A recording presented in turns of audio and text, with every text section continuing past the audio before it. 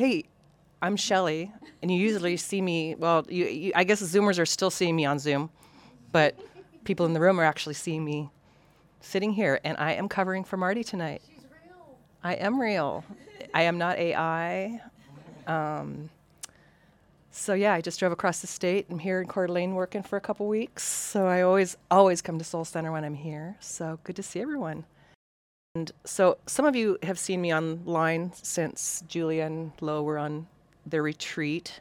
And this is really my new adventure for me, a new foray into meditating. I've been a part of this practice since maybe January or February of this year. So, and it's just something I can't live without.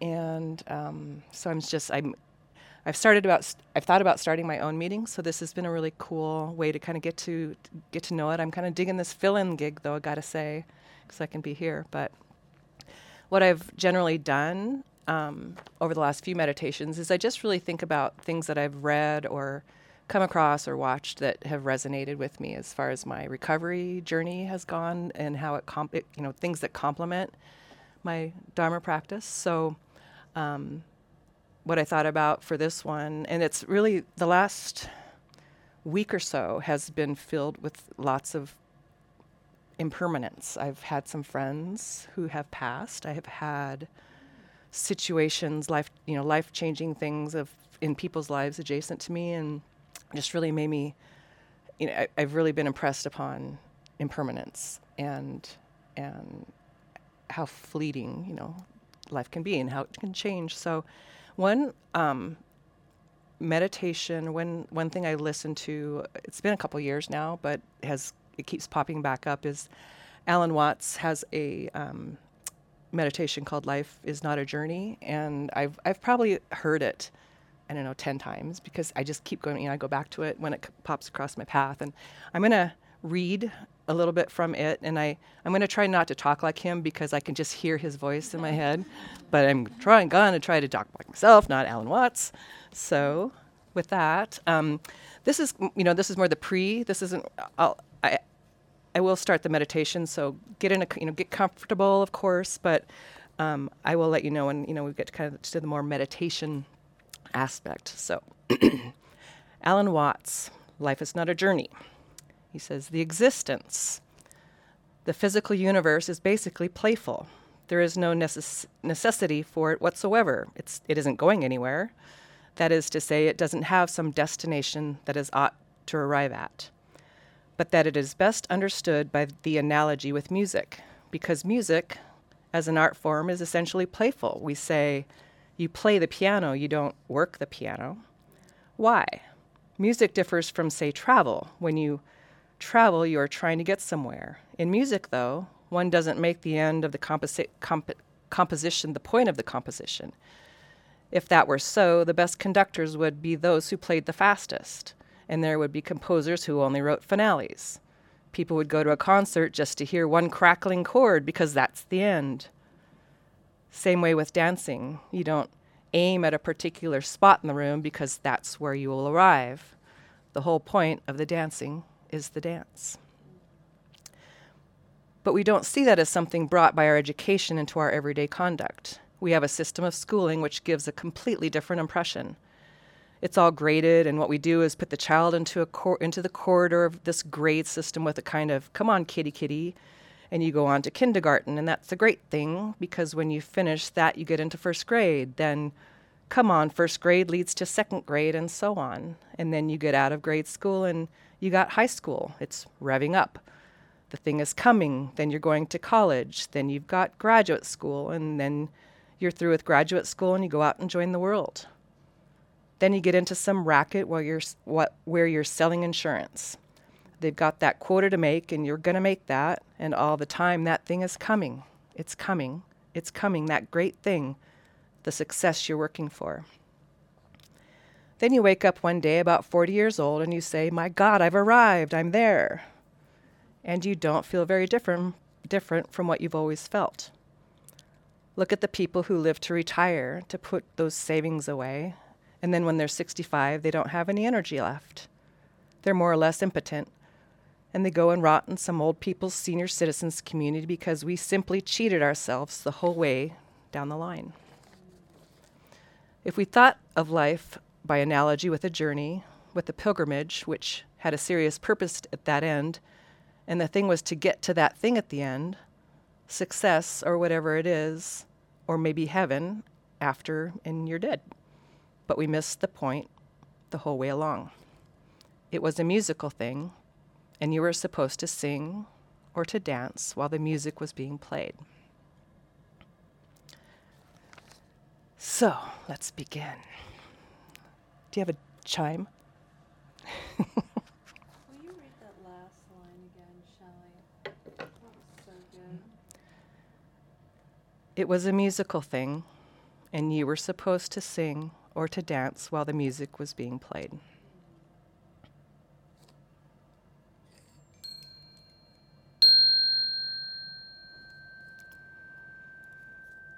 So, sit in a comfortable but attentive posture, allowing your back to be straight but not rigid or stiff. Upright but not uptight, as my friend Ryan always says.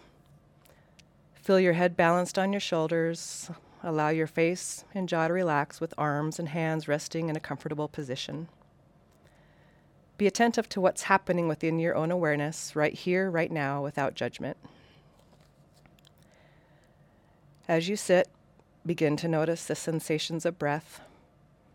Pay attention for a moment to how your abdomen moves on each in-breath and out-breath, the movement of air through your nostrils, the slight movement of your chest and shoulders. Find the spot in your body where the sensation of breathing is most vivid, whether it be your abdomen, your chest, or your shoulders, or the movement of air through your nostrils. Try to keep attention on that spot. As you breathe in, be aware of the in-breath. As you breathe out, be aware of the out-breath. Simply observe the breath going in and the breath going out.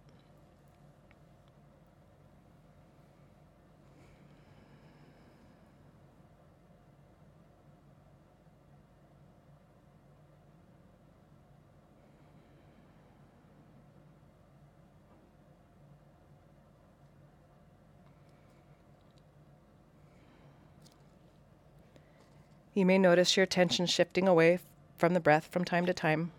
It's perfectly normal for thoughts to wander into fantasies, memories, worries, or things you need to do. When you notice your mind has wandered, try to meet it with a spirit of friendliness. You don't need to do anything about it. There's nothing to fix.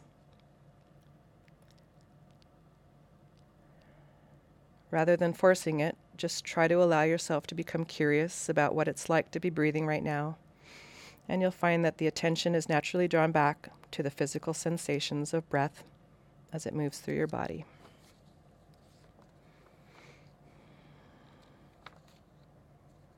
Let's take a moment to just take a few deep breaths in, deep breaths out.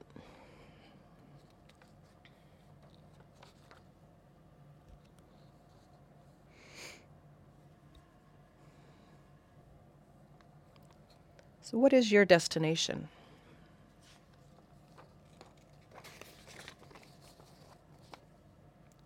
Right here, right now, think about something that you've been wanting to do, a place where you want to go,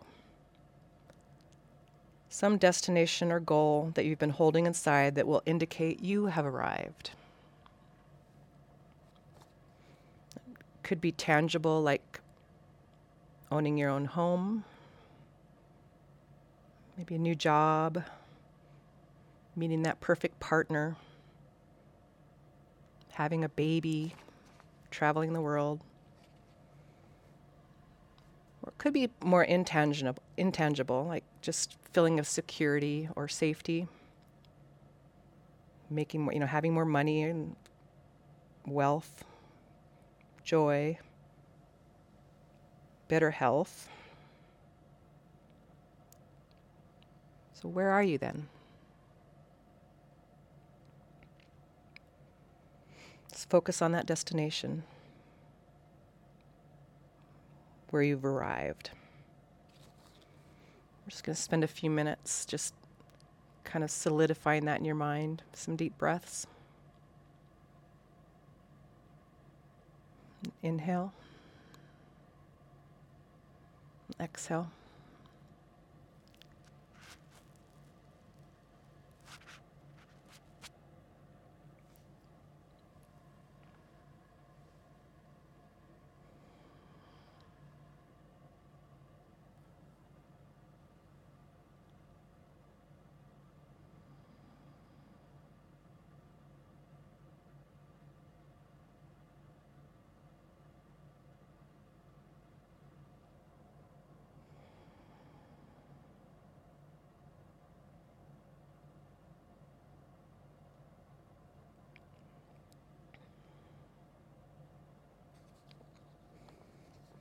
Now, with that destination in mind, what does it look like? Are you comfortable in the sunshine? On a mountain? Where are you? A different house? A different city? A different country?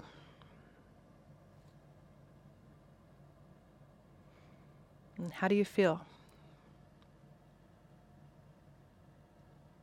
Happy?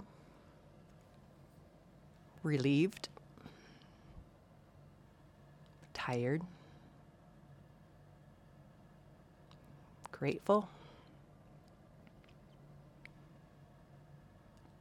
And who's around you? Family? Friends? Dog? Cat?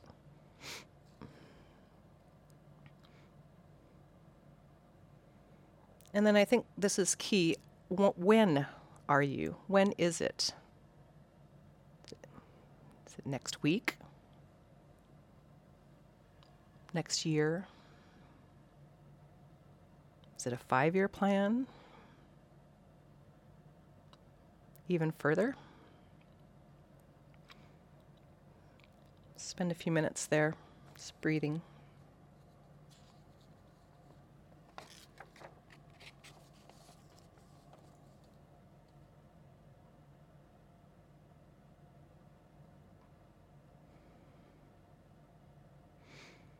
As you think about that place in the future,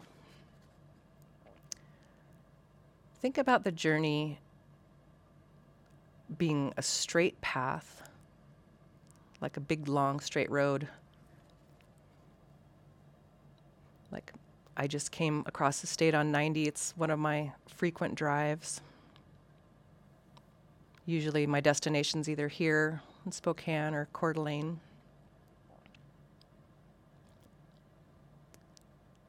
Hands on the wheel, foot on the accelerator, noticing the mileposts and the exits, and the on and off ramps, towns, the rest stops, mile after mile, scenery racing by,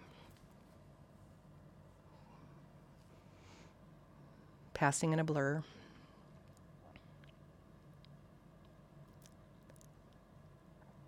Now visualize that same trip with a few detours. On the way back to Coeur d'Alene, Coeur d'Alene was my home for 20 years, but I grew up in Western Washington, and I'd spend some time in the summer there. And it always seemed to be 60s and raining in Port Angeles, and I just couldn't wait to get back to the east side of the state in North Idaho. And I remember one trip, we stopped at the Wild Horses Monument, and it was 90 or 100, it was hot, 100 degrees.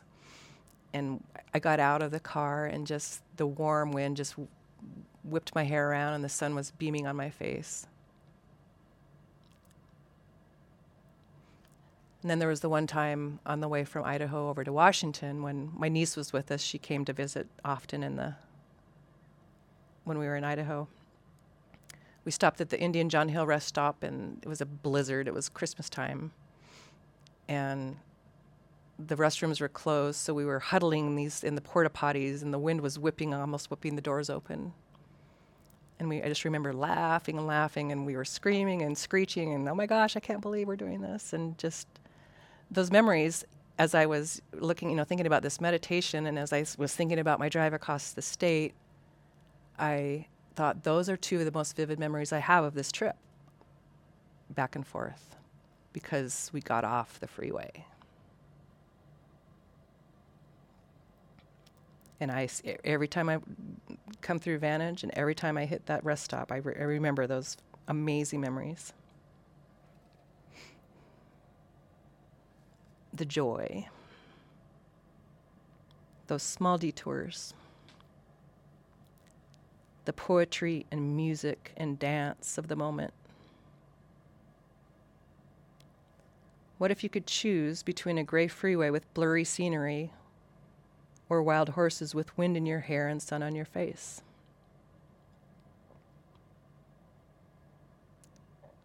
What if you had that choice every day? To notice, to smell a flower, to stop and listen to a street musician, to linger just a little longer to watch a toddler laugh at a dog on the sidewalk. What if that is the music?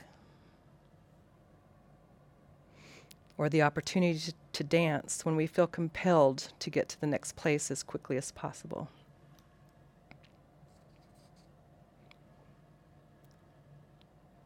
Please, please, don't forget to dance.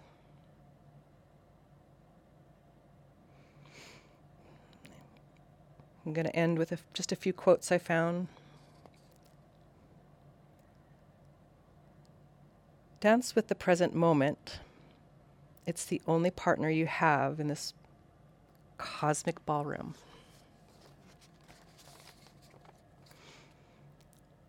Like a dance, life is a continuous series of movements and transitions.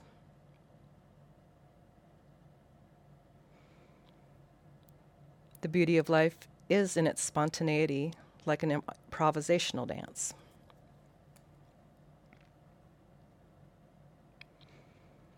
Dancing through adversity can be the most graceful expression of our humanity.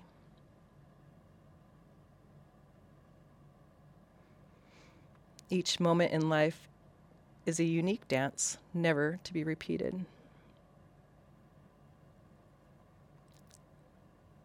In the dance of life, every stumble is an opportunity for a new move.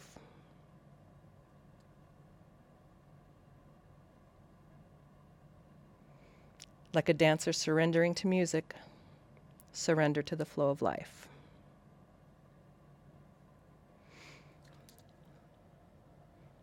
The most profound wisdom often comes from the simple realization that life itself is a dance.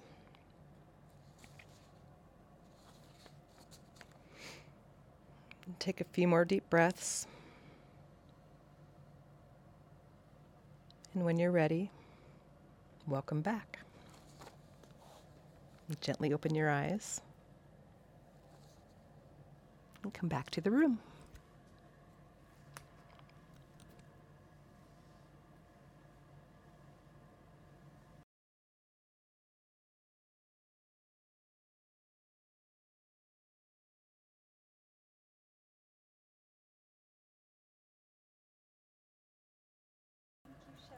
Thank you. And now we will come to the end with our dedication of merit. In the graceful steps we take, in the rhythms of our hearts, and in the boundless joy found in life's music, we recognize a profound connection between our spiritual journey and the dance of life. As we offer this dedication of merit, let it resonate with the essence of Buddha wisdom. In every mindful breath, Every step taken with awareness, we glimpse the profound beauty of the present moment. We dedicate the merit of these moments, for they remind us of the beauty that can be found in every instant. In the dance of life, let us celebrate the dance of awakening. May the dedication of merit from our spiritual practice contribute to the peace, wisdom, and liberation of all beings. With profound gratitude and reverence, we offer this dedication to the dance of enlightenment that guides us on the path. Dance on, for in each step we move closer to the truth. Namaste.